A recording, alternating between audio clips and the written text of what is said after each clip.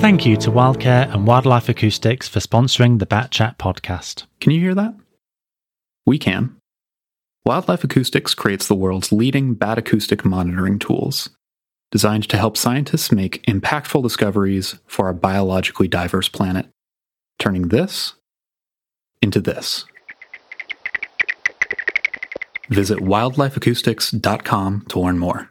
Wildcare are committed to supporting the ecology industry and are specialists in supplying a large range of monitoring, conservation and habitat management products, as well as equipment hire and service and repair. With a large range of products coupled with friendly and expert help and advice, Wildcare is a favourite supplier for ecologists nationwide. Go to wildcare.co.uk to see the full range and quote Bat Chat at the checkout for 10% off all bat detectors and bat boxes.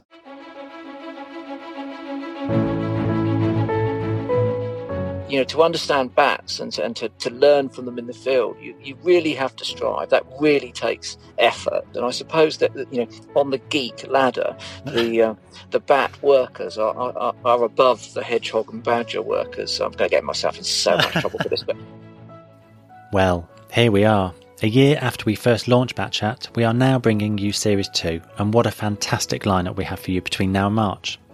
As events unfolded back in the spring, we weren't sure when exactly we were going to be launching this series, as various interviews got pushed back and rescheduled. Indeed, some interviews we had planned will have to wait for Series 3. However, like everyone else, we have made the best of the situation, and with lockdown suddenly thrust upon us back in March, everyone's diaries became a little quieter, and so we seized the opportunity to make this recording with the President of the Bat Conservation Trust, Chris Packham, over an internet phone call, something that is now all too familiar to most of us. Just before we get going, we'd like to say welcome back to all of our listeners, and if this is the first time you're listening to us, a very warm welcome. If you don't follow the Bat Conservation Trust on social media, you can find us on most platforms. The links are in the show notes to this episode, so give us a follow. You'll see that at the moment we're really busy promoting bats this Halloween, such as challenging people to take part in the Great British Bat Bake. You can find out how to get involved in that from the link in the show notes. I'm Steve Rowe, and as I mentioned just now, we did this interview in March over an internet call, so apologies that the sound quality isn't quite what you would expect from Bat Chat, but we hope that for this one occasion you'll understand. So without further delay, I'm delighted to welcome to Bat Chat the naturalist, presenter and campaigner, Chris Packham, President of the Bat Conservation Trust. So Chris, thanks so much for taking time out of your day to join us. How are you guys coping during the lockdown now that your diary's become a lot clearer? Presumably living in the New Forest, are you managing to get outdoors at the moment? yes, we are. We're very fortunate that we've got a small garden, but a large wood in which the house is situated. So we're able to safely walk our dogs and get some exercise every day. The garden is surrounded by fields and woods, so there's plenty of wildlife in and out. The bird feeders are still busy, and lots of wildflowers coming up that I planted in the garden. So yeah, we're very, very fortunate to be able to access nature from the minute we wake up to the minute we go to sleep. And we're doing what we can to share that with other people. Megan, my stepdaughter, who's self-isolating with me, and I have been doing a daily Facebook, Twitter, YouTube and BBC Facebook broadcast for half an hour on our mobile phones using Skype, mixed by Fabian Howson, who's self-isolating in Norwich. And it's going well. A lot of people seem to be enjoying our little nature broadcasts every morning. We've had guests on. We had wildlife cameraman this morning. We've had Michaela Stratford. We've got Yolo Williams coming up. So we're trying to get as many people to chip in using this very lo-fi technology so that we can share some of the joy that we're getting from nature at this time when it's difficult to find much joy in the mainstream media, you know. Yeah, I have to say I was quite impressed with the broadcasting abilities, because you were flipping between all sorts of different people, between yourselves and bits of recorded clips, and then, like you say, guest presenters. So yeah, that was really, really good. I mean, it sounds like you've got a lovely area on your doorstep. Have you managed to do a bat survey on your local patch? And if you have, what species of bat have you recorded there? Yeah, we have, of course. At the moment, the last few nights, it's been really cold here, actually, overnight, bitterly cold, northerly winds. And the only animals that have been active have been common and soprano pipistrelles. We've been trying to film something for our little broadcast. So we've been out with the bat detector, and that's all we've managed to pick up. During the summer, later in the year when things warm up, we have serotines and noctules here. the wood that I've always been disappointed. I'd hope that there would be Barber-style Bechsteins in the wood. We do have them relatively close by in the New Forest and in other areas. Yeah. But it's just those common species that we have in and around the house. Occasionally we get the pips roosting in an old dilapidated stables building, which is adjacent to where we are. No sign of activity at the moment. That's more a summer thing. But yeah, I mean, I had been spending some time in France prior to that, and had a fantastic Serotine roost in the house in France. But of course, no danger of getting there this spring. So I hope that they've all got through the winter, and they're probably having a happy time because there's no humans messing things up. Like there are holes in the house, which means animals can come and go from the main body of the house. And my fondest memories was watching a European Cup final and having Serotines flying around above me inside the house, and then finding their way out through these holes which are there. So it's a house that we share with animals. They come in and out of the roof space, and well, pretty much in and out of the house. So, yeah, but I'll miss that this spring, I'm afraid. That sounds amazing. Have you ever done a count of that Serotine roost over in France? Well, the max that we ever had was that we could determine. They all come out pretty quickly, and they do sort of tend to go back in again. So it's always difficult to know without, becoming more intrusive and taking interventions. But, I would say between 12 and 15 was probably the peak that we had, which was pretty good, I thought, actually. I'm not at all jealous at my end, I have to say. Living up in Derbyshire, we get them very rarely, but yeah, we don't have any roosts, so yeah, pretty jealous up here, to be honest.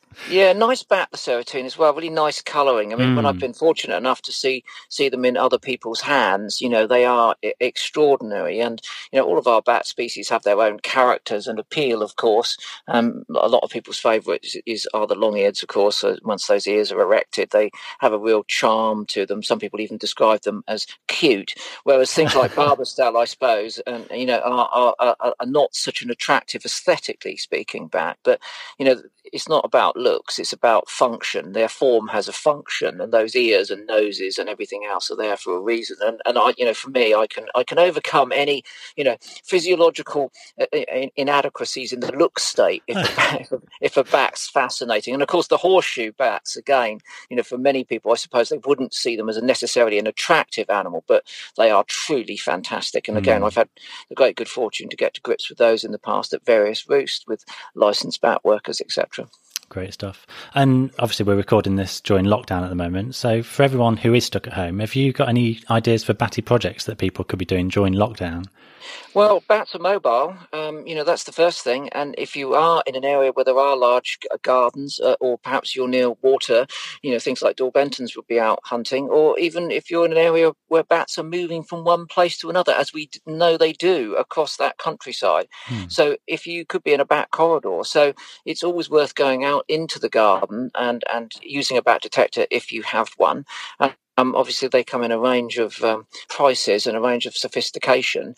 You don't need to spend enormous sums of money to be able to record bats and listen to what the sounds or the transformed sounds that they're making. Or if you are intending to take a far keener interest in bats, you could spend out. And the equipment that we've got these days is so sophisticated. It's remarkable. But blimey, if you'd have told me that when I was a young bat-obsessed boy of 5, that one day I could have a Star Trek gadget in my hand, which would not only transform that sound and make it audible, also map where the bat is and tell me which species it was with pretty fair degree of accuracy, I'd have been astonished. So we're very fortunate in some ways, although we're presiding over declines in animals and we have grave concerns about, our bat populations as well. We do have in our hands the technology now to learn a lot more about them a lot more quickly than we did when I first instigated an interest in bats. And just picking up on that point, you were saying how things have changed since you were a young boy. What else, apart from the technology side of things, what have you seen change in the bat conservation movement in that time? Well, bat conservation, I think. I mean, I was born in 1961. By 1964 and 5, I was bat obsessed. I think that I was drawn to animals which were inaccessible to me. Like many, young people, we are tempted by the exotic. It wasn't overseas animals for me. It wasn't tigers and lions and whales. It was things which needed to be on the brink of being tangible. And when I opened my Ladybird books and my field guides, my observers, books of British mammals, I could see the brown rats. They were in the garden. I could see foxes occasionally. My father would point them out when we were walking. But bats, urban Southampton at that point was devoid of bats, certainly from my perspective. And so I would, gaze longingly out of my bedroom window into the dusk, hoping to see something flit by. It never did. And I would read extensively about them. They were fascinating because they came out at night, because of their echolocation, all of these things that I was grappling to understand as a young naturalist. And then the pictures of them, they just looked so weird, so alien to the animals that I could encounter. I think that was their allure. And in order to placate me, my mother bought me a succession of rubber bats on pieces of elastic. They were sort of, I imagine people hung them in their cars. I don't know what they did with them, but for me, they were my plastic pets.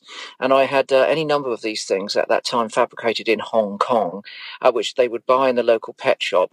Eventually, the dog would get them and chew them up, and I'd be in tears, and she'd have to quickly get me another plastic bat. So I was an obsessional child. I'm an obsessional adult. So, and bats were there at that point. And that interest, never faded, but it was eventually sated. My father took me camping in the New Forest, and I have, very, very powerful memories of. I was 7 years old of what happened and where we were and how it happened. And he had a small silver torch, and we, at that stage, when you were camping in the New Forest, you bought a permit and you could camp anywhere, that you weren't restricted to campsites. This was mid-60s, and we camped on the side of a little stream. I know exactly the spot. I've been back there, and we crawled out of the tent, and he shone the torch across the water, and bats, presumably Daubenton's, were flitting backwards and forwards. I could have burst. I was so excited.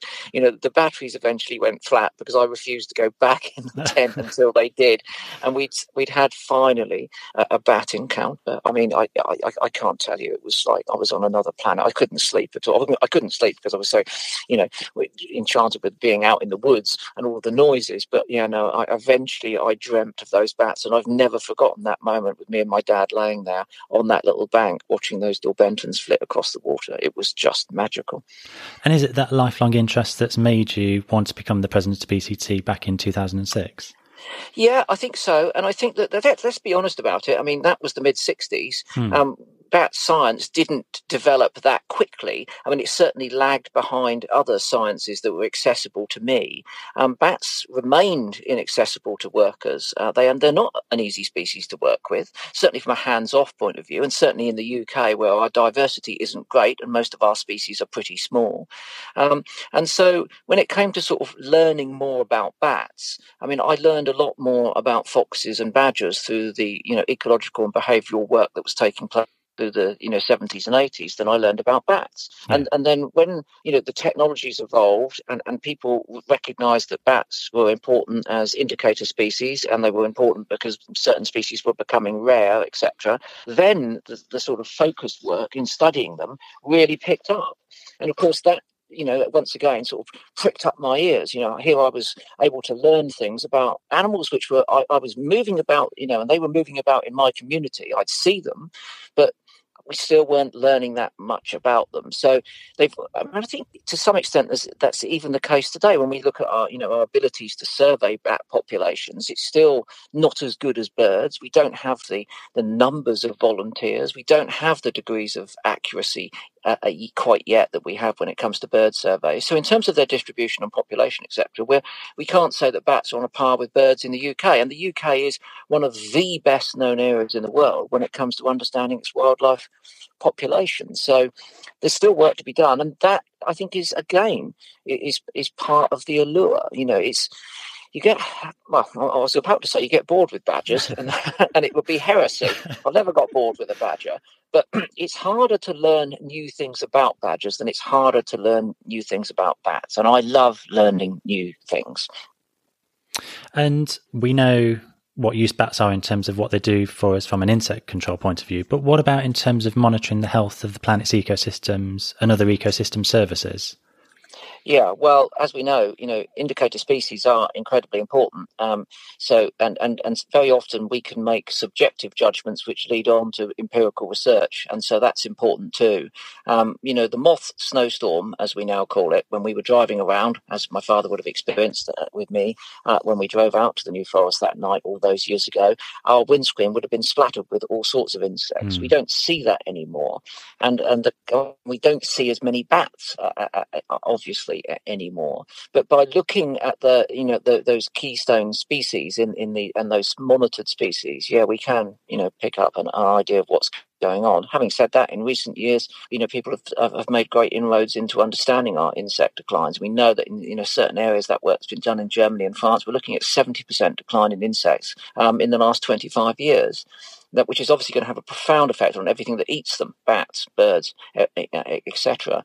So, these are worrying times, but, I'm heartened by the fact that the science is being done, it's being published, and now increasingly that information is being disseminated. You've got people like me talking about it on television. You've got people writing about it. It makes the news. I think those insect declines were very widely covered in all media.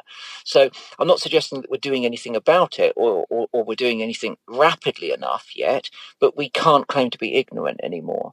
And of course, when it comes to our bat species, we have seen an enormous growth in interest in bats. Even when I was a teenager, and I had my biology teacher, who was a great mentor, John Buckley from Bitton Park, where I was being schooled at the time. He was very good on his bats for that time, and we would go out and we would look at roost, and we would flick up stones to tempt nocturnes to swoop down, and all of those sorts of naughty things that naturalists did in those days.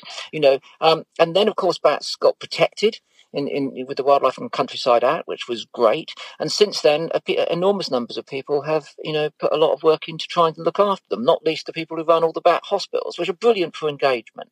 I mean, that was one thing that I couldn't do. The bats that I actually met when I was a kid, i.e. first-hand, smelled them, got very close to them, were fruit bats hanging in the pet shop, which were still sold as pets at that point.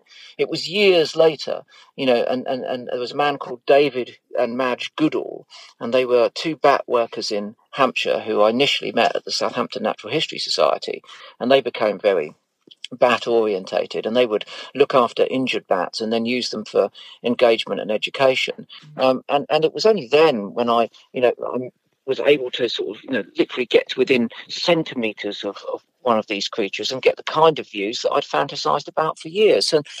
And that work that's done by bat hospitals is absolutely brilliant, because again, it is about that in engagement. They do have those animals which unfortunately can't go back to the wild, but act as great ambassadors for all of their wild counterparts. And I mean, in terms of those volunteers, what message do you have for all the volunteers out there who give up their spare time for the local bat groups and for the National Bat Monitoring Programme? Well, I'm in awe of their endeavours. British conservation would not exist without volunteers. Volunteers, do the vast majority of the work, and they do it with extraordinary dedication and great expertise. And that's a legacy of the fact that we in the UK have this long-standing interest in natural history, and people do immerse themselves in it. And thankfully, there are other obsessive personalities, people who like me, just get into something and stay into it and do everything they can to learn everything about it. And because of that obsessive nature, they want to tell everyone else about it, and that's what they do. So, yeah, the bat workers and volunteers are a force, and without their energies, we would be way, way behind. And again, you've got to contrast the UK with what's going on the continent.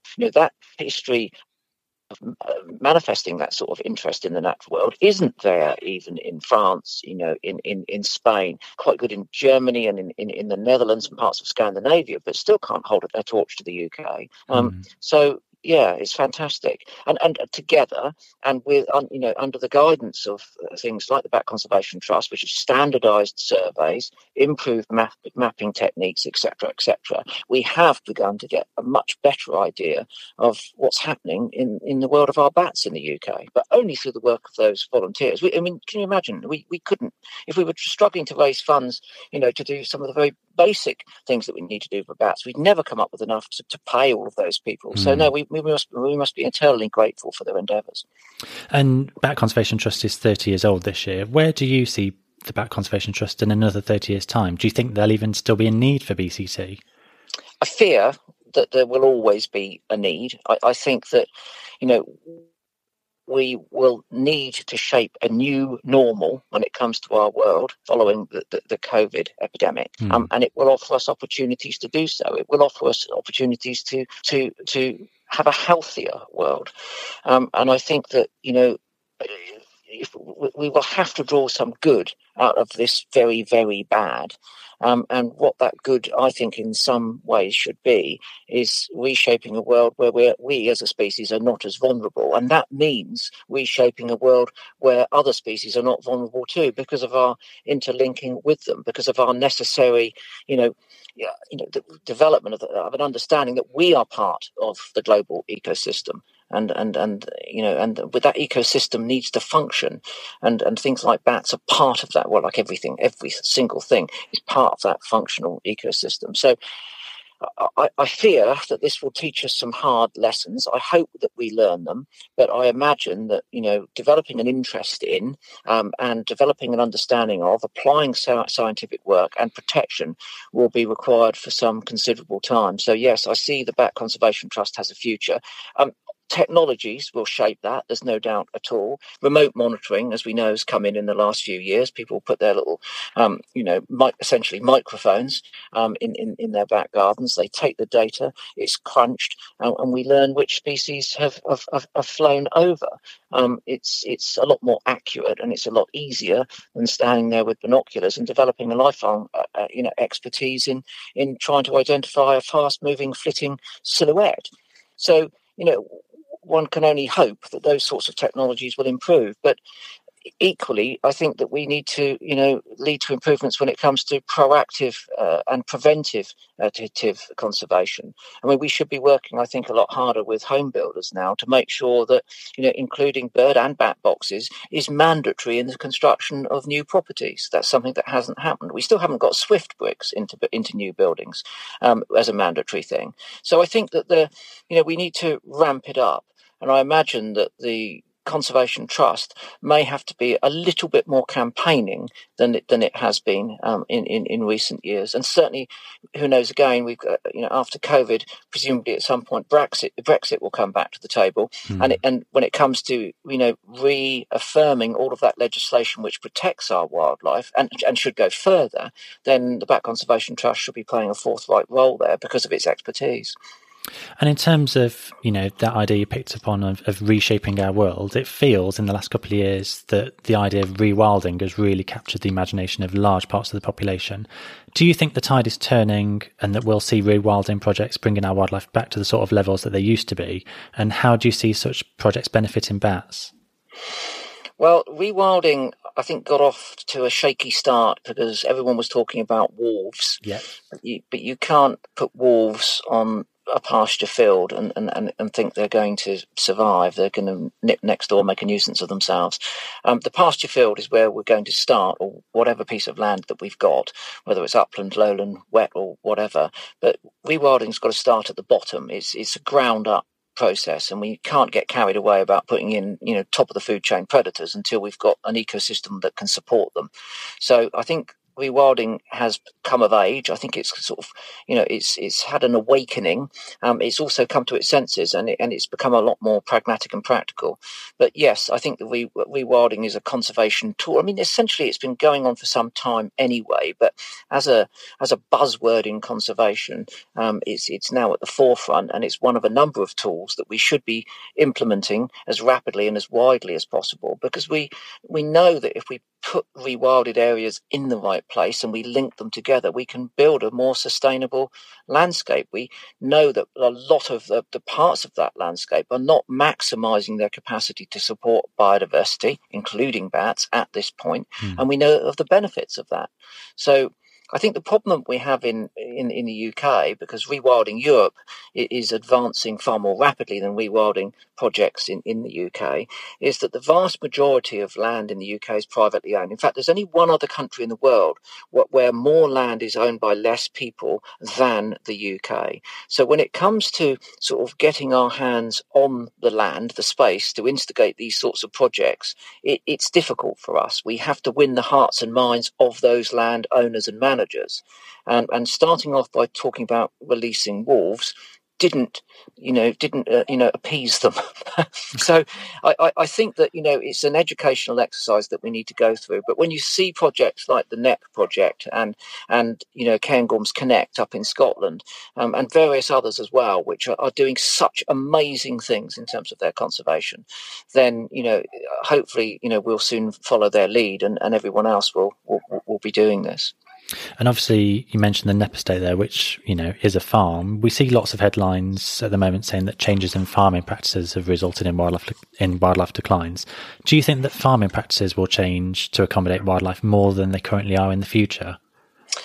I would never aspire to sort of go into politics, and I don't want to rule anyone. But if you could give me a week as a Minister of Farming, I think I could probably reshape the world so it was better for farmers and better for wildlife. Not on my own. I'm not an all-encompassing expert on these things, but I could find some experts and build a team. But it's very clear that 86% of the UK's landscape is farmed and forested, and farming practices, not farmers, but farming practices, have led to enormous collapses in biodiversity as it's intensified and its dependence upon chemicals has grown and grown and grown. Now, we all know that there are environmental stewardship schemes in place. We all know that they're difficult for farmers to implement, that they're not paid enough, and that they're that often those schemes aren't suitable for the lands that they do. But I mean, I go on to, increasing numbers of farms where the motivated farmers, those who have a keen interest in the landscape and its sustainability and their future and that of their family, are creating great places for wildlife. The problem is that in terms of the land area that they are affecting, it's still not big enough to make a significant difference. But it's not just NEP. There are plenty of other farms. Martin Lyne, wildlife friendly farming. Henry Edmonds at Cholderton is doing great things. There are any number of farmers out there doing amazing things, but they struggle because essentially we don't support them. And that's me and you and everyone else who rushes down to the supermarket to buy cheap food from overseas and not put our pounds in the pocket of the British farmer who is really struggling. So I think that, it's a bit tricky for conservationists to go banging on the farmhouse door saying, will you do this, will you do the other, when we're not actually helping those farmers out.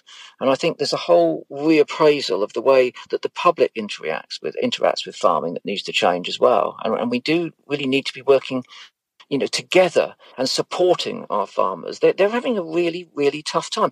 Here we are in 2020, and we're still selling New Zealand lamb that's come from the other side of the world in our supermarkets when British sheep farmers can't make a profit. Well, frankly, as I said, I'm not a politician, but that's insane. It's insane for so many reasons.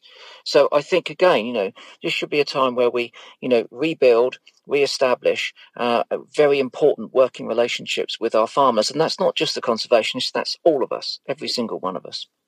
One of the lasting images shared in the press from the People's Walk for Wildlife was a giant bat flying above the crowds of people marching through Whitehall. Do you think government have paid attention to the growing number of peaceful demonstrations taking place, and will they make any real difference to nature? The bat was an absolute highlight. It was sensational, to be quite honest with you. It was part of a manifestation of a dream come true for me, to be quite honest with you. And it was totemic there, not least for its artistic endeavour, because it was a magnificent piece of portable sculpture, but also because it was a bat, and people have learned to love bats, and we know how vulnerable they are and how fragile they are. So it was a perfect, pertinent, motif, if you like, for that People's Walk for Wildlife. And yes, I think we have. I mean, look at Extinction Rebellion. Whether you agree with their methods or not, you can't disagree with the fact that they have led to our government signing up to a climate and environment emergency. I'm certain that wouldn't have happened without those peaceful demonstrations. And from my perspective, as long as they are peaceful, as long as they are creative and imaginative, and they don't just keep doing the same thing over and over again so they get boring, then I think that people power, in its very simple terms, has a role to play. We are living in a time where our politics has been horrifically polarized, and looking after the climate and biodiversity loss is not the top of many of our leaders' agenda. I'm talking globally here. And we've got, Scott Morrison, we've got Bolsonaro, we've got Trump. We've yet to see, obviously, what, Boris Johnson and his team will do, because they've, had to bust through Brexit and fallen very hard on the face of COVID-19. So we can't prejudge them at this point. But I mean, I have grave fears that, they will ever put wildlife and the environment in the right place when it comes to priorities. So we democratically will have to raise our voices and ask them to do so. And I think there will be an increasing need for that. And we'll see it happen. Look at the strength that's been garnered by the youth climate awareness programs that have come up, Fridays for Future and so on and so forth. They've changed the world, and they've changed their world. And that is something to be applauded and supported from my perspective. Our chair on the Board of Trustees, Abigail Entwistle, has a question that she'd like to ask, which is, what can we do to help the man on the street love bats as much as we do? It's about making those cultural connections, I think, really. A lot of people have become disconnected from all wildlife. It's something almost like, on a Sunday, you fancy some art, you go to an art gallery. You fancy some history, you go to a museum or a stately home. You fancy some wildlife, you go to a nature reserve. Even we naturalists have kind of forgotten that we should have an expectation that nature is all around us and we live amongst it. But we've started to partition it, and as a consequence of that, further disconnected from it. So I think it's about drawing people back to nature, and drawing them to it through things which they engage with far more readily. So that's what they do in school through education. It's what they do in work through whatever work they're doing. And it's what they do in their leisure time.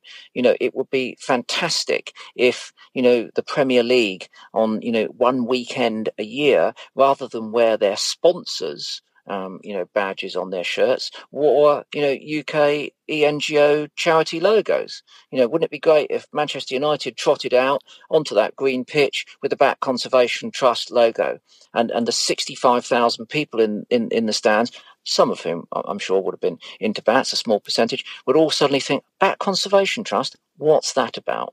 So that's a highfalutin idea, but I think we've got to use those sorts of things. Remember, you are talking to someone who grew up on Sunday afternoon as a young man watching Batman on TV with Robin, and of course there was little scientific, or chiropteran accuracy between the antics of Bruce Wayne, etc. But bats need to be part of our culture. We need to see them in everyday life, and if that isn't the real animal, that's a manifestation of it that we can connect with. So it's about engaging on social media. It's all of those things that we need to do, and this is across the whole spectrum. Are there any UK bat species you've not seen yet that you'd still love to?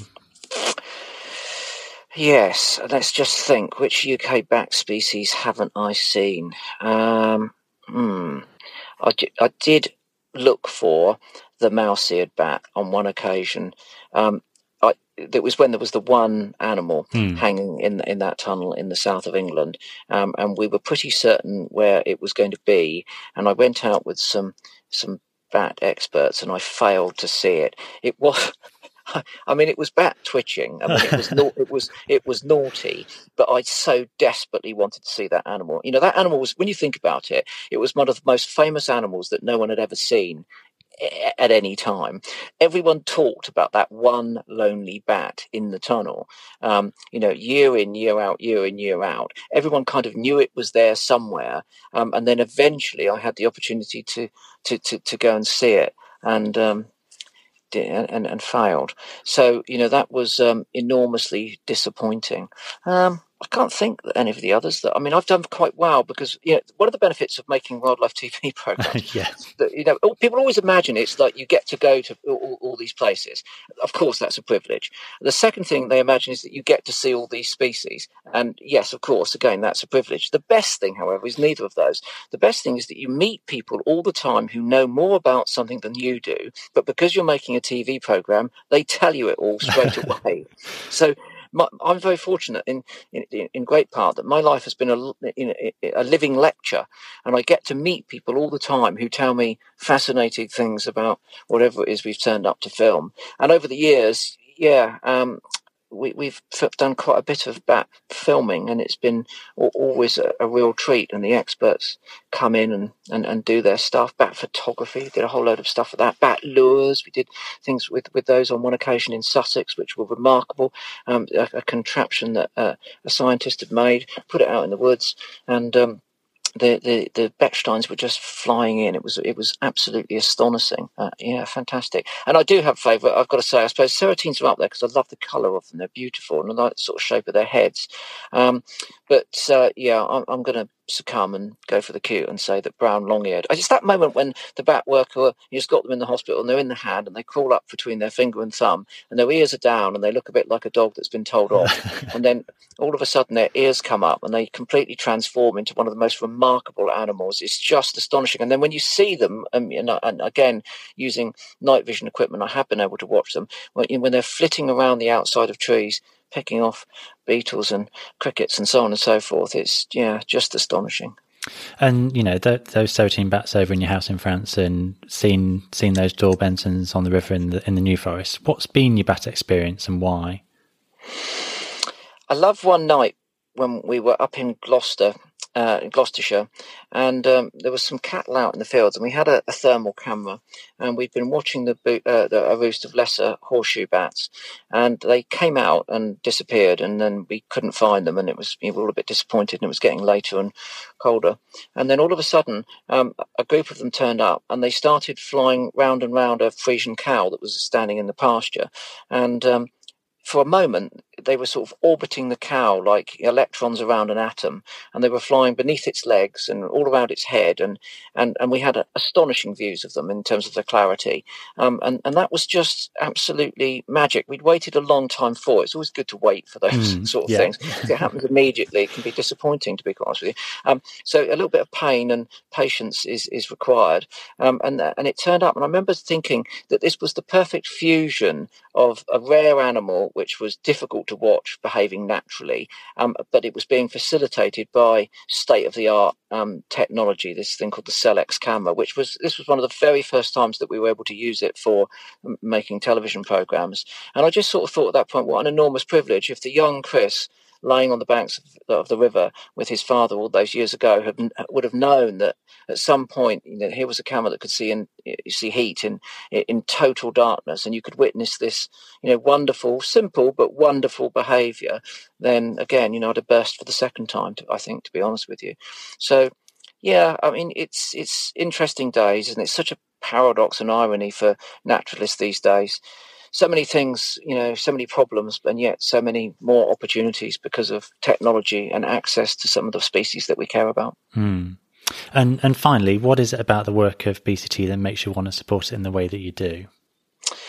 I like, this would probably be unpopular, but I always tell the truth and say what I think.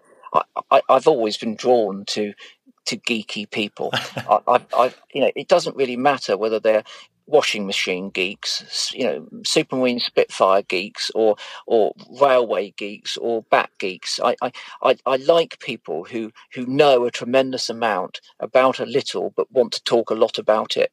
And I love the atmosphere of them all coming together in a community where the collective energy is virtually uncontrollable, and they all just want to tell all of their stories, all their anecdotes, and whenever I mix with people from BCT, I'm sorry because they're all going to be offended now that I've called them geeks, but it's that sort of focus really. And I think bats require a special energy and dedication. They aren't the most accessible animals.